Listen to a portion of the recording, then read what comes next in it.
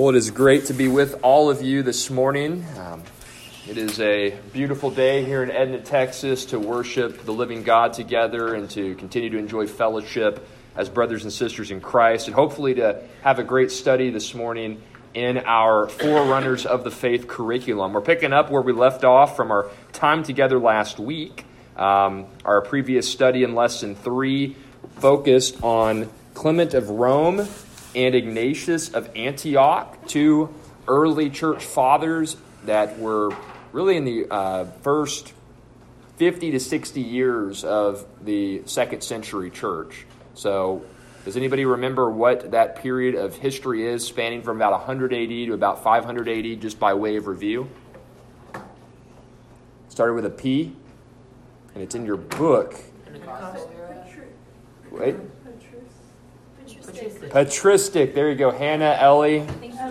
That was a tag team answer. Very good. So Ignatius and Clement were two of the most famous or prominent patristic theologians. That word patristic is a Latin term meaning father, referring to the early church fathers, which is a period that most church historians attribute to the year 100 AD to about the year 500 AD. And we're going to continue to look at some of those figures in this section of the Forerunners of the Faith curriculum.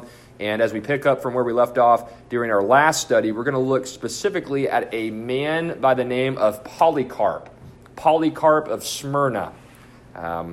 Died around the year 155 AD, not sure of the year of his birth, but as we'll see together during our time this morning, this was a very important figure from the patristic era, had direct relationships with some of the earliest apostles that we see in the New Testament record. Looking forward to seeing what we learn about him today. But before we get too far into this study, I do need a volunteer to read Acts chapter 7, verses 51 through 60. And once I get a volunteer for that, I'll pray to get us started. And Hannah's going to read that text. And I'll pray, and then after I pray, Hannah, you can jump right into Acts chapter 7, verses 51 to 60. Let's go to the Lord in prayer as we begin our time of study.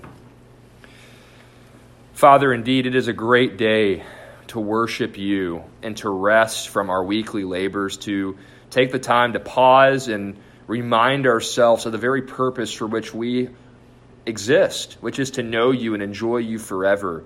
And Father, this time as brothers and sisters in Christ, to worship you, to fellowship with one another, to study your word, it's all working together to nurture a deeper love for you. At least that is my prayer for all of us, that these times together would not be seen as a chore or as an obligation, but rather as a time of facilitating a deeper affection for you and for your word.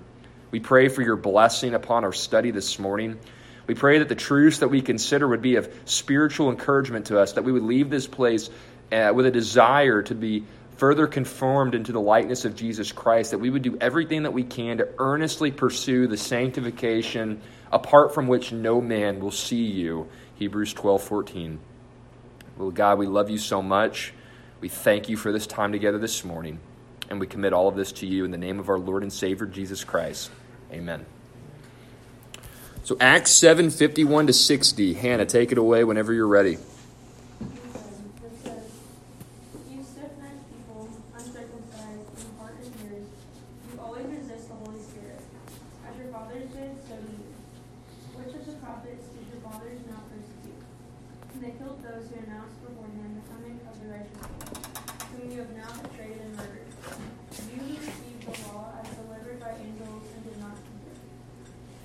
Now, when they heard these things, they were enraged, and they ground their teeth at him.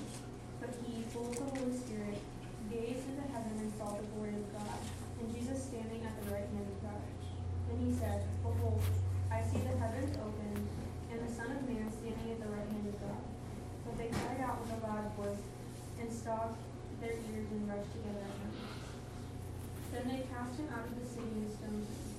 And the witnesses laid down their garments at the feet of a young man named Saul. And as they were stoning Stephen, he called out, Lord Jesus, receive my spirit. And falling to his knees, he cried out with a loud voice, Lord, do not hold this sin against them. And when he had said this, he fell asleep. Amen. Well, we're going to revisit this text later on in our study this morning, but just by way of introduction, as we read this passage, coming right off the heels of one of the greatest sermons ever given in the New Testament from Stephen, who is the first Christian martyr, and before I go any further than that, does everybody remember what the term martyr means? Someone who dies for Christ. Yeah, someone who dies for their faith, right? So Stephen is the first Christian, at least that we have record of in the New Testament. He's the first Christian who was put to death for standing firm in his faith in Jesus Christ. And what we see here, right after he gives this sermon to the Jewish religious leaders of that period, we see a faithful model of standing for the truth of God's word. So he's committed to the truth of God's word. He gives this great sermon that demonstrates his knowledge of the truth of God's word and his belief in the truth of God's word. But notice this, he not only stands firm in truth, but he also does so with a genuine love and concern for those who oppose Christ. He doesn't pull back any punches. He says, you are responsible for putting Christ to death. You are responsible for the way that you've treated those prophets who God has sent to you, and you continually reject them and mistreat them. You guys all are responsible for that, Jewish religious leaders and those who have obviously came before them.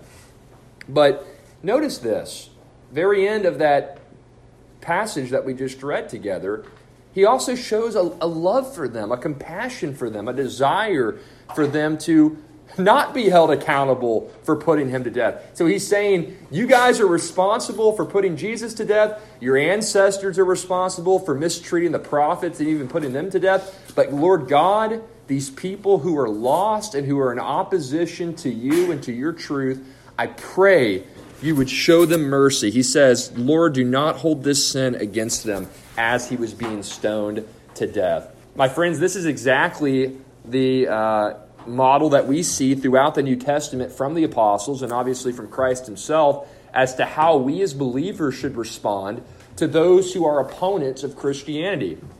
They're not to be regarded as our enemies. They're to be regarded as our mission field. A couple texts that I wanted to read in light of that theme and with that idea in mind here.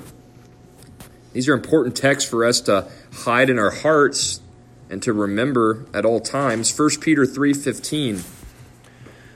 Sanctify Christ as Lord in your hearts. Always be ready to make a defense to everyone who asks you to give an account for the hope that is in you. So there's Stephen, right? Always ready to give an account, or always ready to make a defense for the hope that's in him. He's a man who is firmly rooted and grounded in the truth of God's word, and he's not going to budge an inch. So that's important to do, right? But notice what's equally important here. Yet do so with gentleness and reverence, or with gentleness and respect. So it's not just our stand for truth that matters to God, as important as that stand is. It's also how we do it.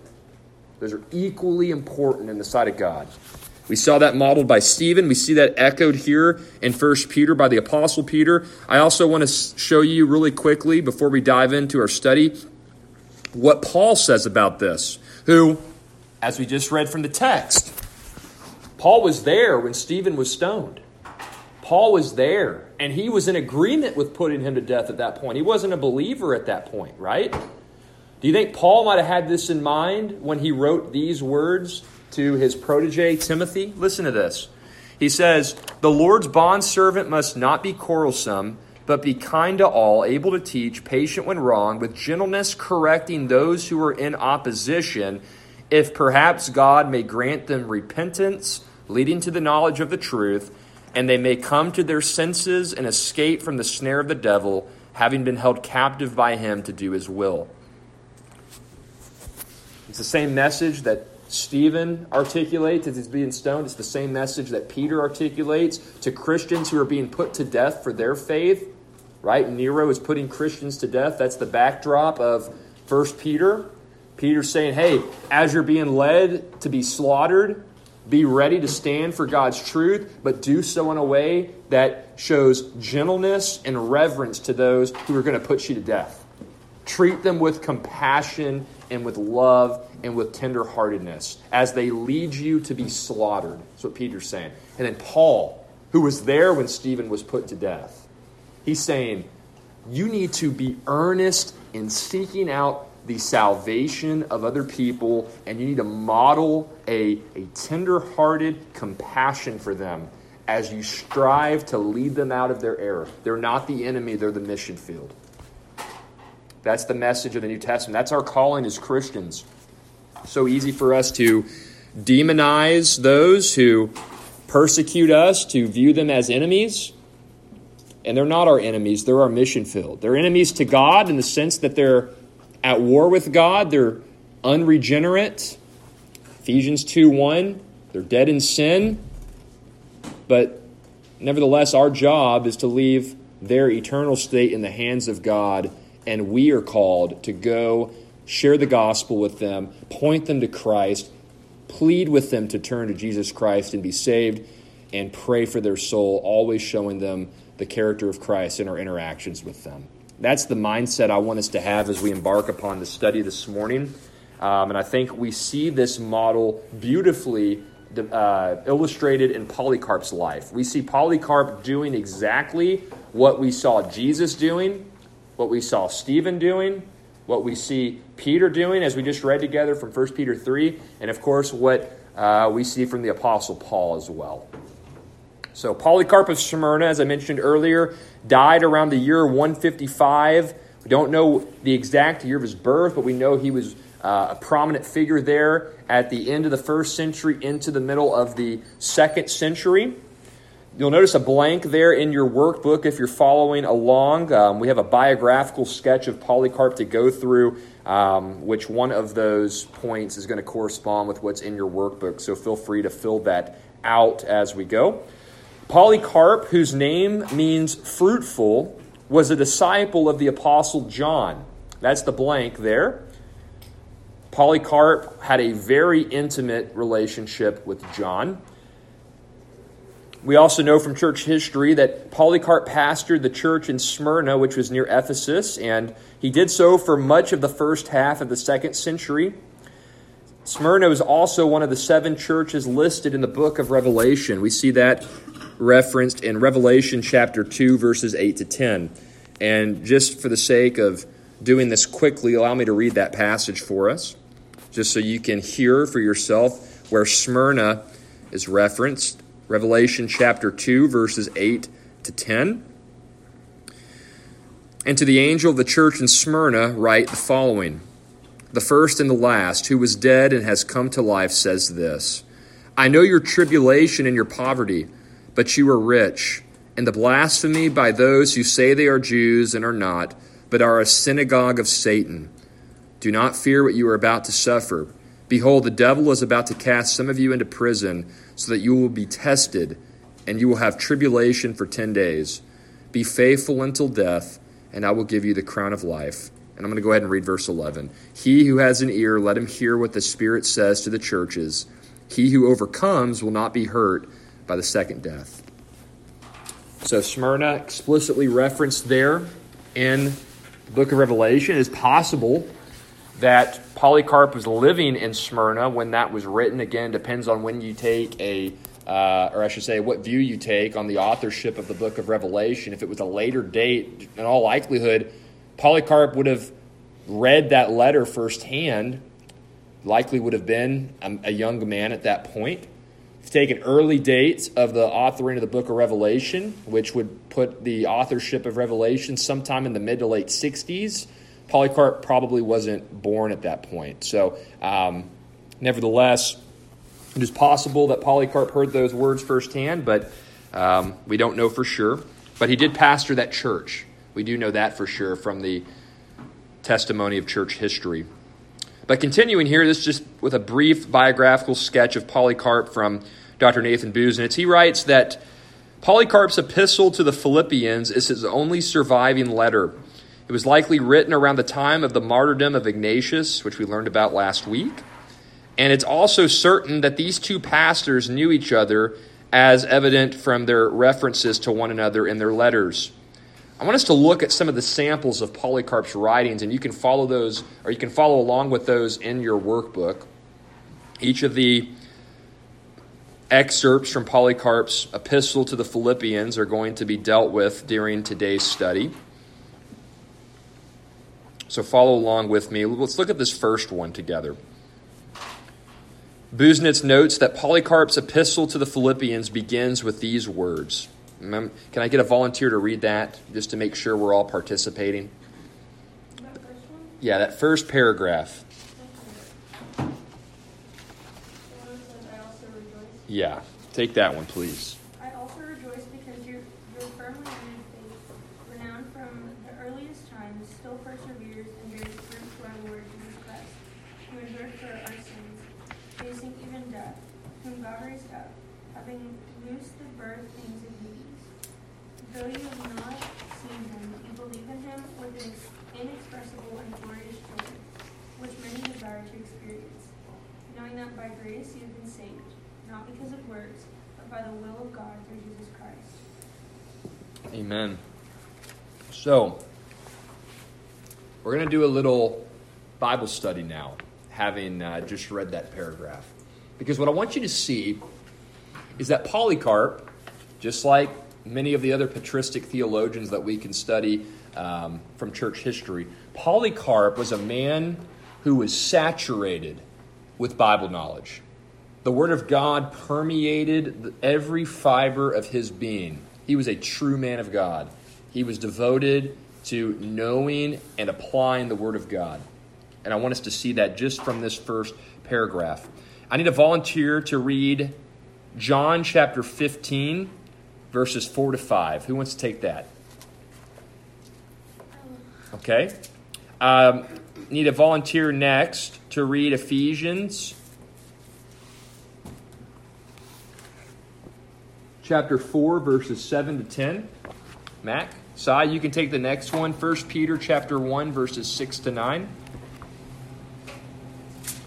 And lastly, Ephesians 2, verses 8 to 10. Whit, thanks, buddy. 1 Peter what? You're going to read 1 Peter 1, 6 to 9, Sai. 15 what? Chapter 15, verses 4 to 5.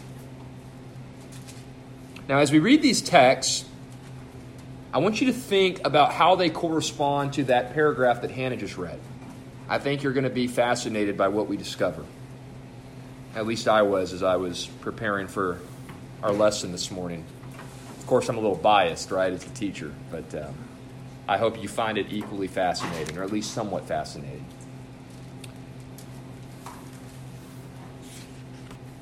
You ready, Ellie? Okay, so, and if you're not assigned to read, if you're not one of the four who are reading out loud, I would encourage you to follow along in your copy of Scripture, just so you can, as I always like to say, you can see the words for yourself in your Bible. But Ellie, go ahead. John 15, beginning in verse 4. Abide in me, and I in you, as the branch cannot bear fruit by itself, unless it abides in the vine. Neither can you, unless you abide in me. I am the vine, you are the branches. Whoever abides in me, I in him. He it is that bears much fruit. So apart from me, you can do nothing. All right, now who wrote the words that we just read together? Obviously, it's Jesus talking. It's in the upper room with his disciples just hours before he'll be handed over to be crucified. But who wrote those verses? John, right? And who was John? Or no, not that John. He was an apostle. And who did we just learn just a few minutes ago that Polycarp had a close relationship to?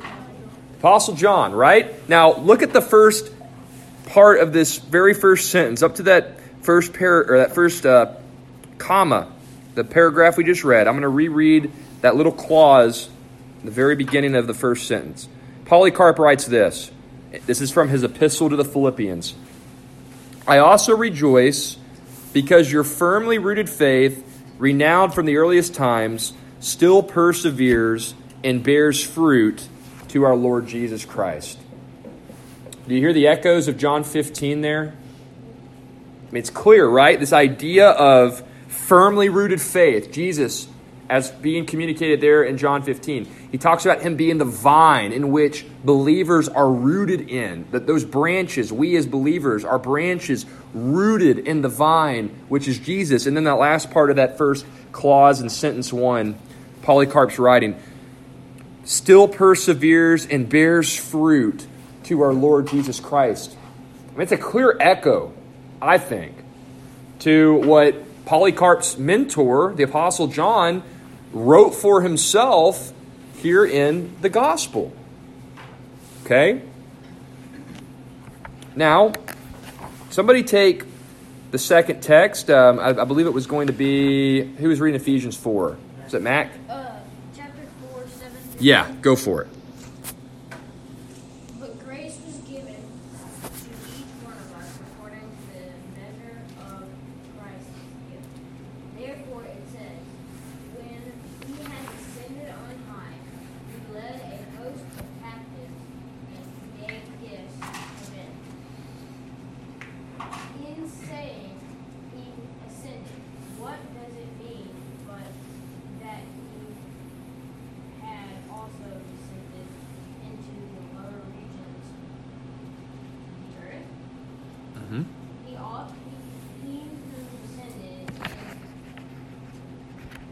who descended is the one who also ascended far above all the heavens, that he might fill all things. Amen. It's a very controversial passage, a lot of spilled ink on that text from Ephesians 4 throughout church history. It's a tough passage to interpret. Some of your translations, though, in verse 9, the phrase that's designated descended into the lower parts of the earth, some of your translations may say descended into Hades. Okay, and this is a doctrine that theologians refer to as the doctrine of Christ's descent. It's this idea that after Jesus was put to death, he descended into the realm of the dead. That's how Hades was known throughout, the realm of the dead was known as Sheol. And in the realm of the dead, Jews historically believed that there were two parts. There was Abraham's bosom, known as paradise, right? Think of the parable of the rich man and Lazarus. You have Abraham's bosom, paradise. Jesus says to the man dying next to him, the thief on the cross, today you will be with me in paradise.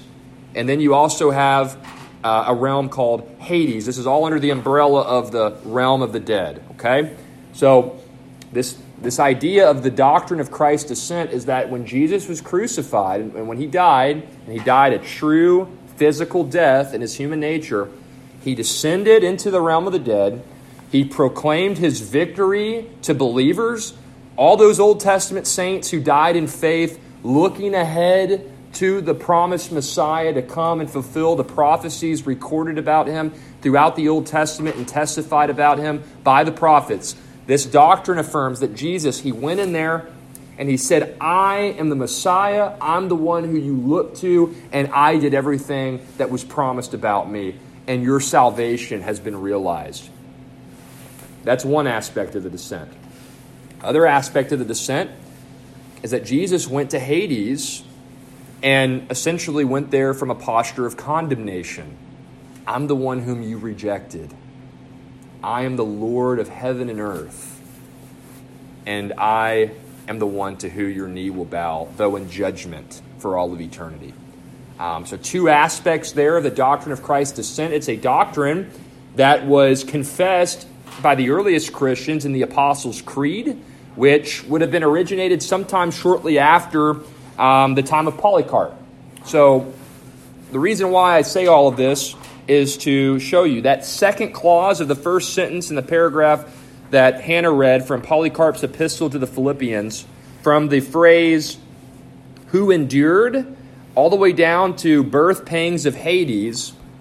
I think it's likely that this text, Ephesians 4, 7-10, which is one of the key texts for establishing the doctrine of Christ's descent, I believe that Polycarp had that in mind. Another text he may have had in mind, which is another key text for the doctrine of the descent of Christ, which this gets you into that negative aspect of the descent when Jesus went to Hades and proclaimed condemnation over those who had died in unbelief. 1 Peter 3:18 and following. For Christ also died for sins once for all, the just for the unjust, so that he might bring us to God, having been put to death in the flesh, but made alive in the Spirit, in which also he went and made proclamation to the spirits now in prison, who once were disobedient, when the patience of God kept waiting in the days of Noah during the construction of the ark,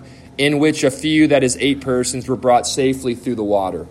So that's another key text for the doctrine of the descent. It's possible Polycarp had that passage in mind also, as evidenced here by the verbiage he uses in this sentence, this introductory sentence to his epistle to the Philippians. But nevertheless, we see John, echoes of John in Polycarp's writing in theology. We see echoes of Paul, right?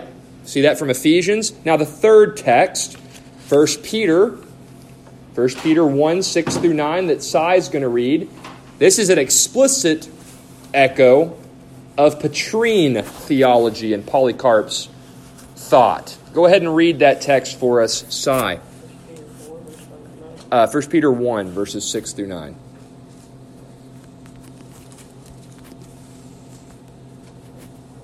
In this you greatly rejoice, even though now, for a little while, if necessary, you have been disturbed by various trials. The fruit of your faith being more precious than gold, which is perishable, even though tested by fire, may be found to result in praise and glory and honor at the revelation of Jesus Christ. And though you have not seen him, you love him. Though you do not see him now, but believe in him, you greatly rejoice and express and full of glory obtain the outcome of your faith and salvation of your souls. Amen. Now, at what part in the paragraph that Hannah read from Polycarp's epistle to the Philippians do we see echoes of what Sai just read from Peter? Yes. Though you have not seen him, you believe in him with an inexpressible and glorious joy which many desire to experience. I think, again, we don't know for sure, but that is such a clear allusion to what Peter's writing there in chapter 1. I think Polycarp would have had that text in mind. It's just too close of a allusion, of an echo, to ignore, in my opinion. Now, the last passage is a very familiar passage from the Apostle Paul, another Pauline echo in Polycarp here. Go ahead, Whit, whenever you're ready. For by grace you have been saved through faith, and that not of yourselves, it is the gift of God, not as a result of works, so that no one may boast. For we are his workmanship, created in Christ Jesus for good works, which God prepared beforehand so that we would walk in them. Right? Do you hear that in the last part of Polycarp's paragraph that we just read earlier when Hannah read that for us? Look at it again. Knowing that by grace you have been saved, not because of works, but by the will of God through Jesus Christ. I mean, we've got Jesus and John, right? John's writing the words of Jesus. So you have Jesus clearly, Jesus' words clearly echoed in Polycarp. You have John's theology clearly modeled in Polycarp. You have Paul and Peter as well alluded to in Polycarp.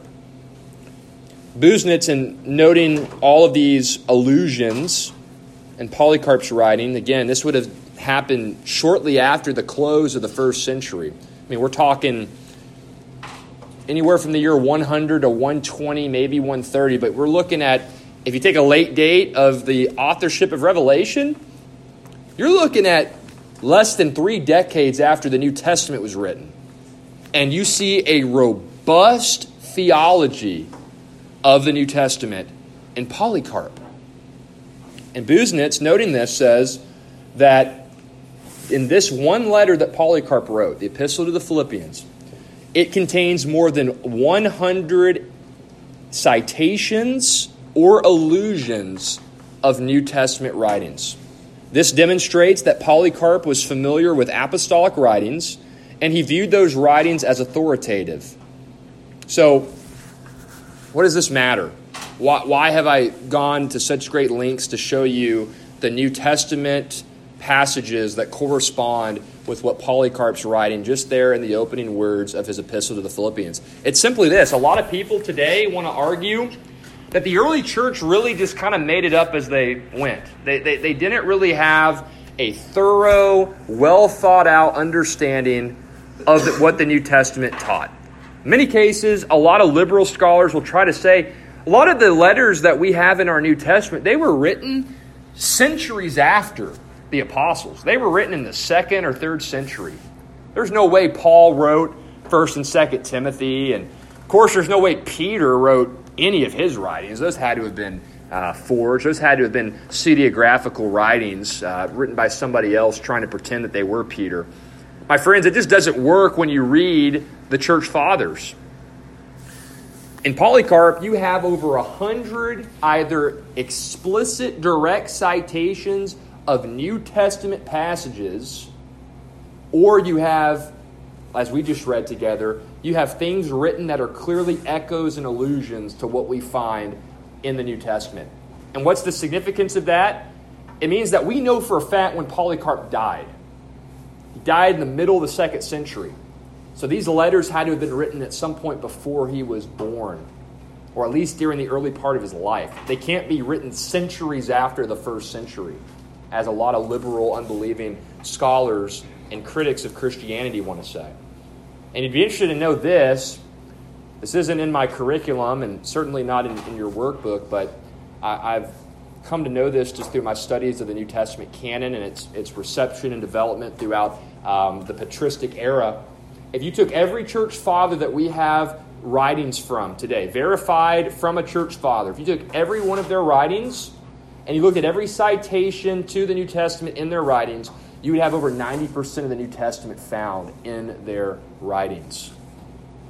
So you have over 90% of our New Testament referenced explicitly in the writings of the early church fathers, which means the early church had access to and they had well thought out convictions about the Bible by that point. They didn't just make it up as they went along, in other words. That's what I'm trying to stress to you this morning. God's people have had His Word and have had convictions about His Word at every point of church history, even from the earliest eras, as we've seen from the Patristic Age. Any questions about any of that before we move on? Okay, well, moving on now, we have some other excerpts here from Polycarp. I've got 4 that I'm going to need help with. You know, sometimes I forget how to read, and I need some help from my beloved youth. Who wants to help out in reading some of those? Who has a workbook? There's 1 workbook, 2. Jacob, take Thomas's and help. I'm going to have you read one of them. I think Allie's got one. So, Allie, would you read one of those Polycarp quotes? You can take the short one you can take the last of the 4. That'd be okay. Hannah, you got to take the long one. I love hearing you read. So, you've got to read the long one. Okay, so Hannah's taking the first. Who's taking the second? So it's going to be between Ellie and Jacob. Okay, Ellie. You're reading the 3rd Polycarp quote because you have a workbook. I'm proud of you for bringing your workbook. And then Allie will read the short one, that last one. So this first one, when we read this excerpt from Polycarp, Hannah's going to read it. Again, we all love hearing Hannah read. Love hearing all of y'all read too. But as we read this first paragraph, okay, we're going to consider how this paragraph testifies about Jesus being king and judge. It's a key New Testament teaching. Jesus Christ is the king and judge of all. Let's see how that is fleshed out by Polycarp here in this paragraph. Okay. Go for it, Hannah. It says, therefore, prepare for action and serve God in fear and truth, leaving behind empty and God, and the heir of the crown, and believing in the one who raised our Lord Jesus Christ from the dead, and gave him glory and a throne at his right hand. To him all things in heaven and on earth were subjected, whom every breathing creature serves, who is coming as a judge of the living and the dead, for whose blood God will hold responsible those who disobey. Okay, now you heard that. To Jesus, all things in heaven and on earth were subjected, and every breathing creature serves him, and Jesus is coming as judge of the living and the dead, and God is going to hold all who disobey him responsible. Now listen to, again, we know that Polycarp had a close relationship with the Apostle John. Who wrote the book of Revelation? Okay, now listen to what John writes in Revelation 19, verses 11 to 21. And you tell me if you can't hear the echoes of this passage and what we just read from Polycarp. Revelation 19, verses 11 to 21. I'm going to read that. John writes, I saw heaven opened, and behold, a white horse. And he who sat on it is called Faithful and True. And in righteousness he judges and wages war. His eyes are a flame of fire, and on his head are many diadems. And he has a name written on him which no one knows except himself. He is clothed with a robe dipped in blood, and his name is called the Word of God. And the armies which are in heaven, clothed in fine linen, white and clean, were following him on white horses. From his mouth comes a sharp sword, so that with it he may strike down the nations, and he will rule them with a rod of iron. And he treads the winepress of the fierce wrath of God the Almighty. And on his robe and on his thigh he has a name written, King of Kings and Lord of Lords. Then I saw an angel standing in the sun, and he cried out with a loud voice, saying to all the birds which fly in mid-heaven, Come, assemble for the great supper of God, so that you may eat the flesh of kings, and the flesh of commanders, and the flesh of mighty men, and the flesh of horses, and of those who sit on them, and the flesh of all men, both free men and slaves, and small and great.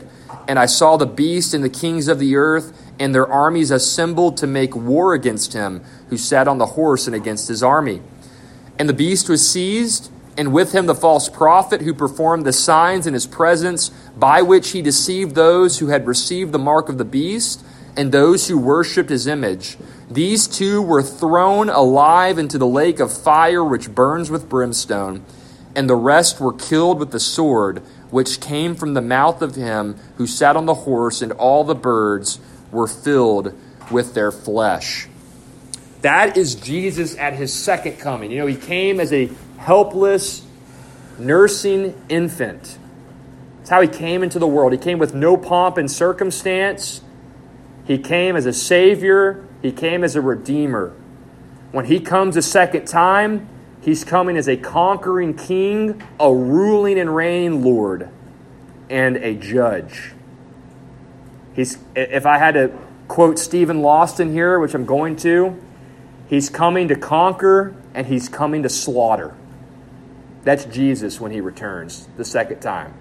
There will be no opportunity for repentance. He's going to slaughter his enemies, and he's going to condemn the unbelieving to eternity in hell. So, Polycarp, you hear it, right? Jesus is king and judge. You need to make yourself right with him while you still have chance to do so. That's Polycarp's testimony. Now, the second quote, I want us to think, when we read this passage from Polycarp, I want us to think how this text encourages us to submit to God and to his word. Who's taking that passage again? Jacob, take it away, buddy.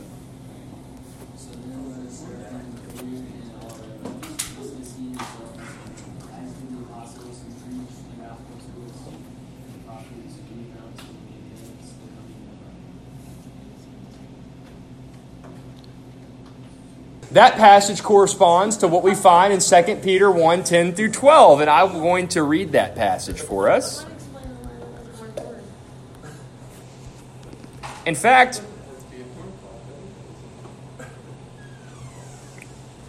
I'm going to read the whole section because, again, I want you guys to hear the Word of God clearly echoed and testified to by the earliest leaders in the church. That's what I want you to hear. Because it's important to study church history, but we study church history so we can be further confident in Scripture and further equipped to defend Scripture. So this is Peter. We've already noted how Polycarp was familiar with Peter's writings. Listen to this passage from 2 Peter.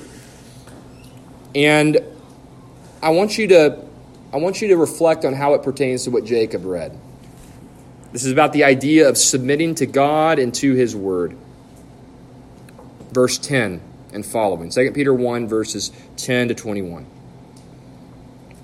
Therefore, brethren, be all the more diligent to make certain about His calling and choosing you, for as long as you practice these things, you will never stumble. For in this way, the entrance into the eternal kingdom of our Lord and Savior Jesus Christ will be abundantly supplied to you. Therefore, I will always be ready to remind you of these things, even though you already know them and have been established in the truth which is present with you. I consider it right, as long as I am in this earthly dwelling, to stir you up by way of reminder, knowing that the laying aside of my earthly dwelling is imminent, as also our Lord Jesus Christ has made clear to me. And I will also be diligent that at any time after my departure you will be able to call these things to mind. For we did not follow cleverly devised tales when we made known to you the power and coming of our Lord Jesus Christ, but we were eyewitnesses of His majesty.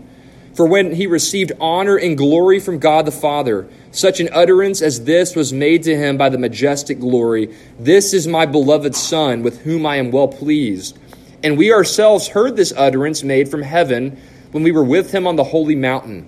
So we have the prophetic word made more sure, to which you do well to pay attention as to a lamp shining in a dark place until the day dawns and the morning star arises in your hearts. But know this first of all, that no prophecy of Scripture is a matter of one's own interpretation. For no prophecy was ever made by an act of human will, but men moved by the Holy Spirit spoke from God. I mean, it's clear, right? That's Peter. Peter had an influence on Polycarp's convictions of surrendering and submitting to the authority of God and His Word. And that takes us to the third paragraph from Polycarp, and I'll make sure that I don't anticipate you reading the text. So go ahead, Ellie. Let us therefore hold steadfastly and unceasingly to our hope and the guarantee of our righteousness, who is Christ Jesus, who bore our sins in His own body upon the tree, who committed no sin and no deceit was found in His mouth. Instead, for our sakes He endured all things in order that we might live. Let us therefore become imitators of His patient endurance, and if we should suffer for the sake of His name, let us glory. And we're going to see how Polycarp lived that out in just a few moments when I tell you about how he died. But listen to Peter again. This is more Petrine theology undergirding Polycarp's convictions. The believer's hope in Jesus Christ is greater than persecution. That's the theme of the paragraph that Ellie just read from Polycarp. Listen to how this same theme, this same teaching is affirmed by the Apostle Peter in 1 Peter 2, verses 19 to 25.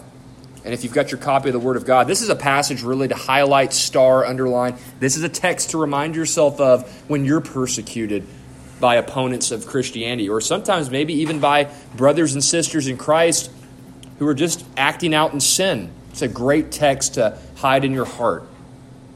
Peter writes the following, verse 19.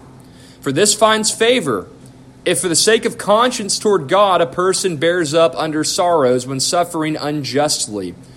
For what credit is there if, when you sin and are harshly treated, you endure it with patience? But if when you do what is right and suffer for it, you patiently endure it, this finds favor with God.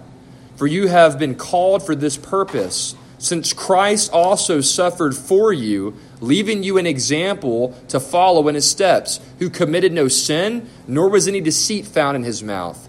And while being reviled, He did not revile in return. While suffering, he uttered no threats, but he kept entrusting himself to him who judges righteously. And he himself bore our sins in his body on the cross so that we might die to sin and live to righteousness. For by his wounds you were healed. For you were continually straying like sheep, but now you have returned to the shepherd and guardian of your souls. You are going to suffer unjustly sometimes for your faith. Polycarp certainly did. We're going to learn about that in just a few moments. But remember, the model of Jesus and our faith in him is greater than any suffering we could be subjected to in this life. And we are held responsible. We are accountable by Scripture and to the living God to honor our God and Father and how we interact with those who wrongly and unjustly persecute us. As we mentioned just moments ago at the very beginning of our study, it's equally as important to stand for truth, but to also stand for truth in a way that magnifies and honors God, that models the character of Jesus Christ in our stance for truth. That takes us now to the fourth and final excerpt from Polycarp. Allie, whenever you're ready.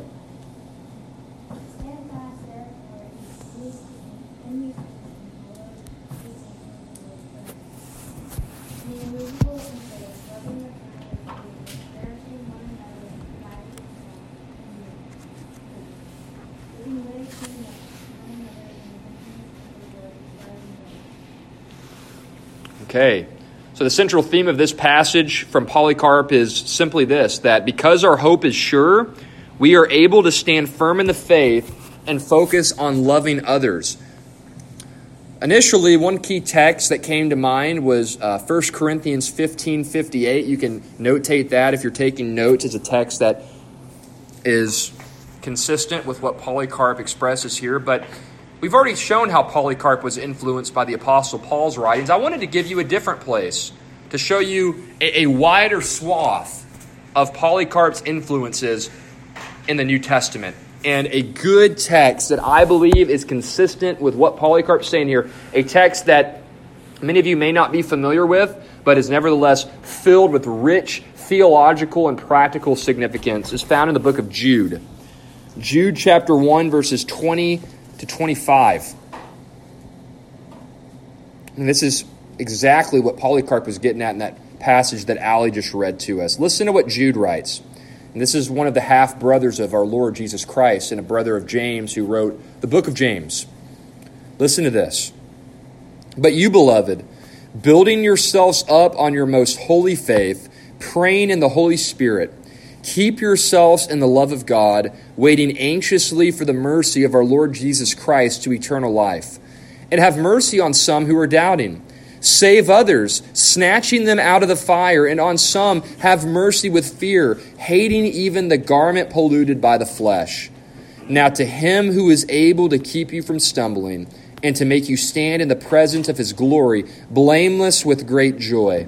To the only God, our Savior, through Jesus Christ our Lord, be glory, majesty, dominion, and authority before all time, and now and forevermore. Amen. I think it's significant. We've shown, of course, Christ, right? Polycarp was a Christian. He clearly would have been influenced by Jesus. He was familiar with what Jesus taught.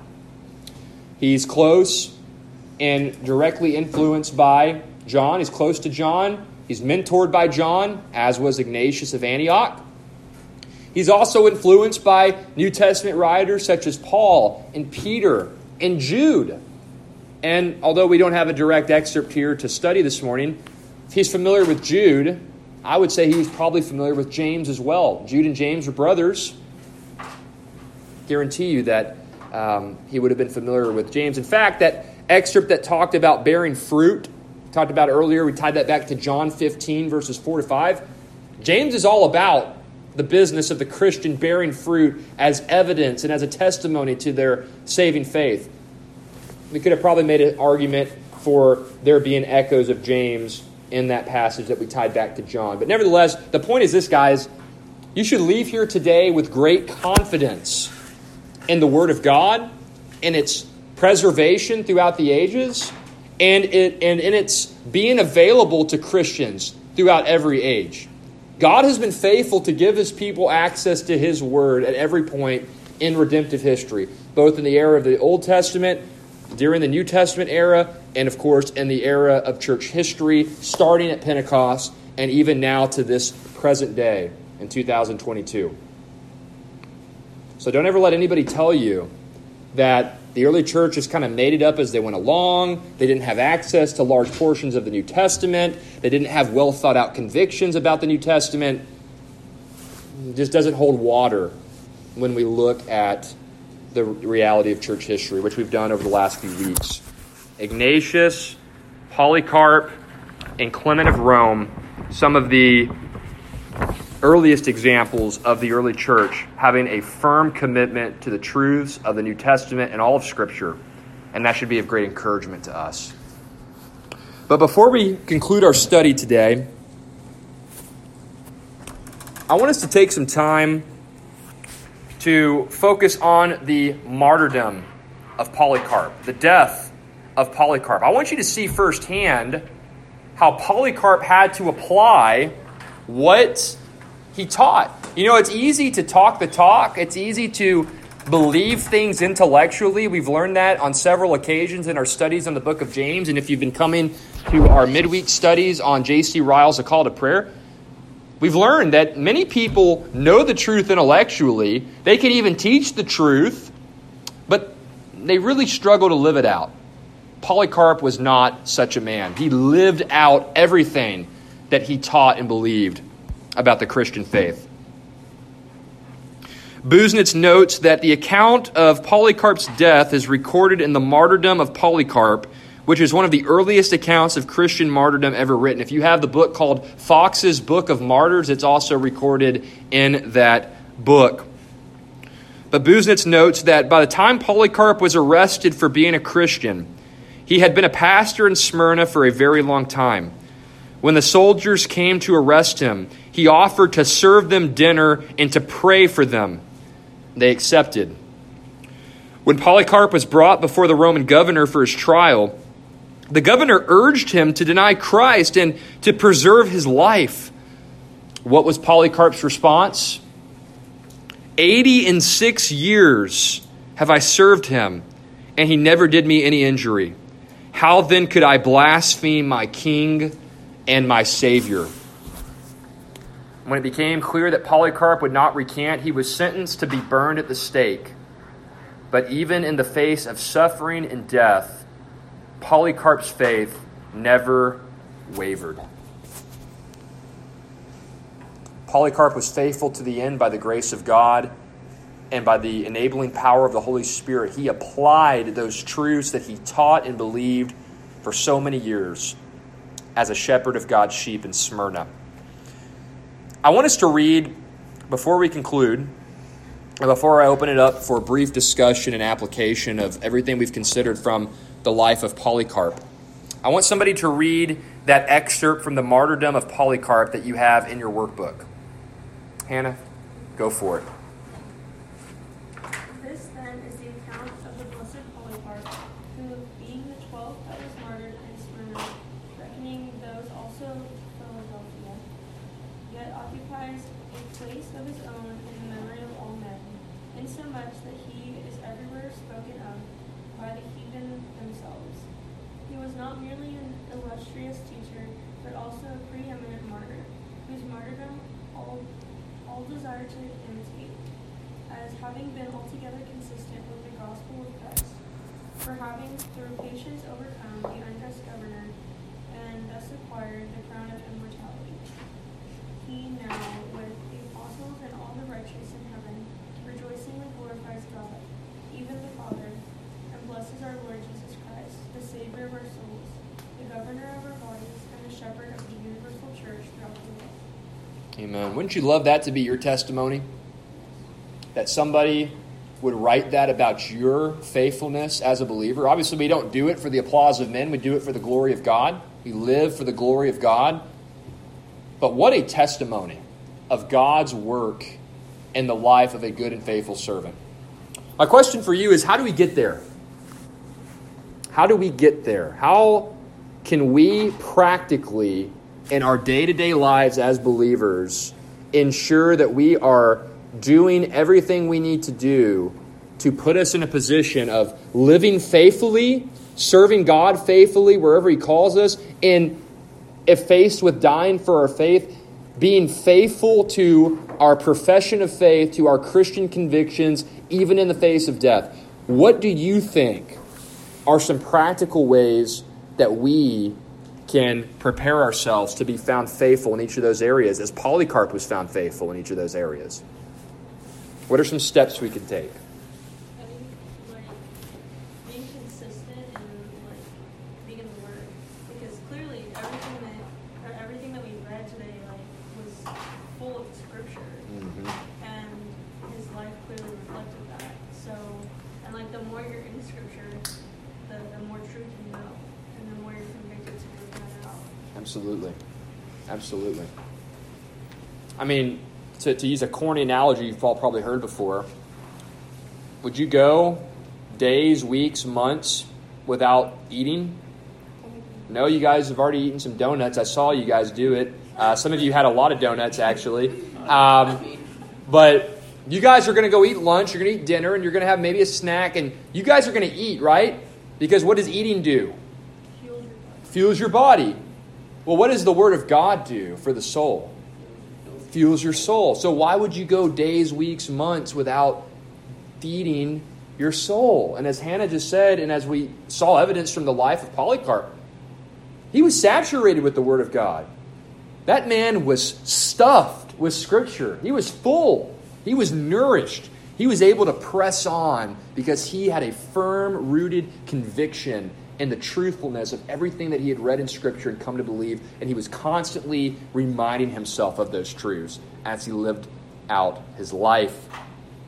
What other thoughts do you guys have? What are some other practical steps we can take? That's one of the ones I wrote down, Hannah. There's more than what I wrote down, but I wrote down three steps, or three practical ways that we can develop the same convictions as Polycarp and ultimately model the same level of faithfulness found in Polycarp. So Word of God, consistent, steady intake of Scripture. That's one. Surrounding yourself with people who are like-minded in Christ. Amen. And who are good influencers. Amen. No, that's two of the three. Again, there's more, but that's spot on, Ellie. My friends, you show me who your friends are, and I'll show you who you are. Bottom line. Who you surround yourself most will show itself in how you talk, how you think, how you act, what you believe. You need to surround yourself. I need to surround myself with godly people to do life with, to pray together, to study Scripture together, and to encourage one another throughout the highs and lows of life in a fallen world. That's one of the means of grace that God uses to sustain and persevere, or to sustain His children and allow His children to persevere and endure hardship in their faith. Polycarp was close with Ignatius. He was close with John. That's pretty good company there. I think he was doing okay for himself with his people that he was surrounding himself with. What do you think the third one is? So we've talked about fellowship. We've talked about the Bible. What's the third one do you think going to be? Prayer. And why do you think prayer is important? Michael. Conversation with God. It's conversation with God. I think, like, we talked about it in our Bible studies, but, like, and I think there was something specific this past week that said, like, it restores your soul. Like, Yeah. That's so true. And for him to face persecution, like, clearly that didn't stop him. And I think prayer definitely has something to do with that. Amen.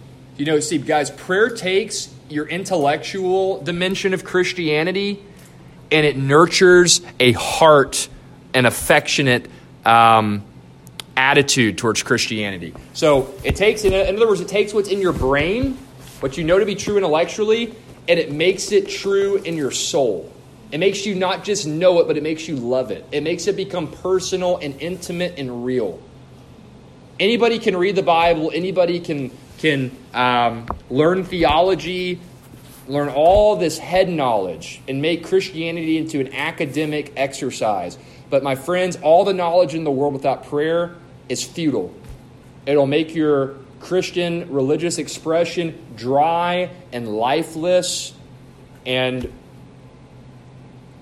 potentially it may lead to you falling away from the faith, which, of course, we know that means you were never saved to begin with. But there are many people who were gifted theologians, well-esteemed pastors, prominent church members, and they had a lot of head knowledge, but they were not faithful to prayer. They were not faithful to repentance, and they fell into sin, and they ultimately recanted their faith.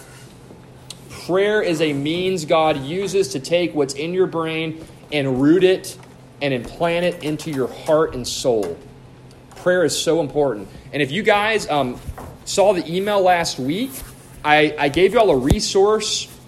It was a sermon from Paul Washer titled Pray and Get Alone with God.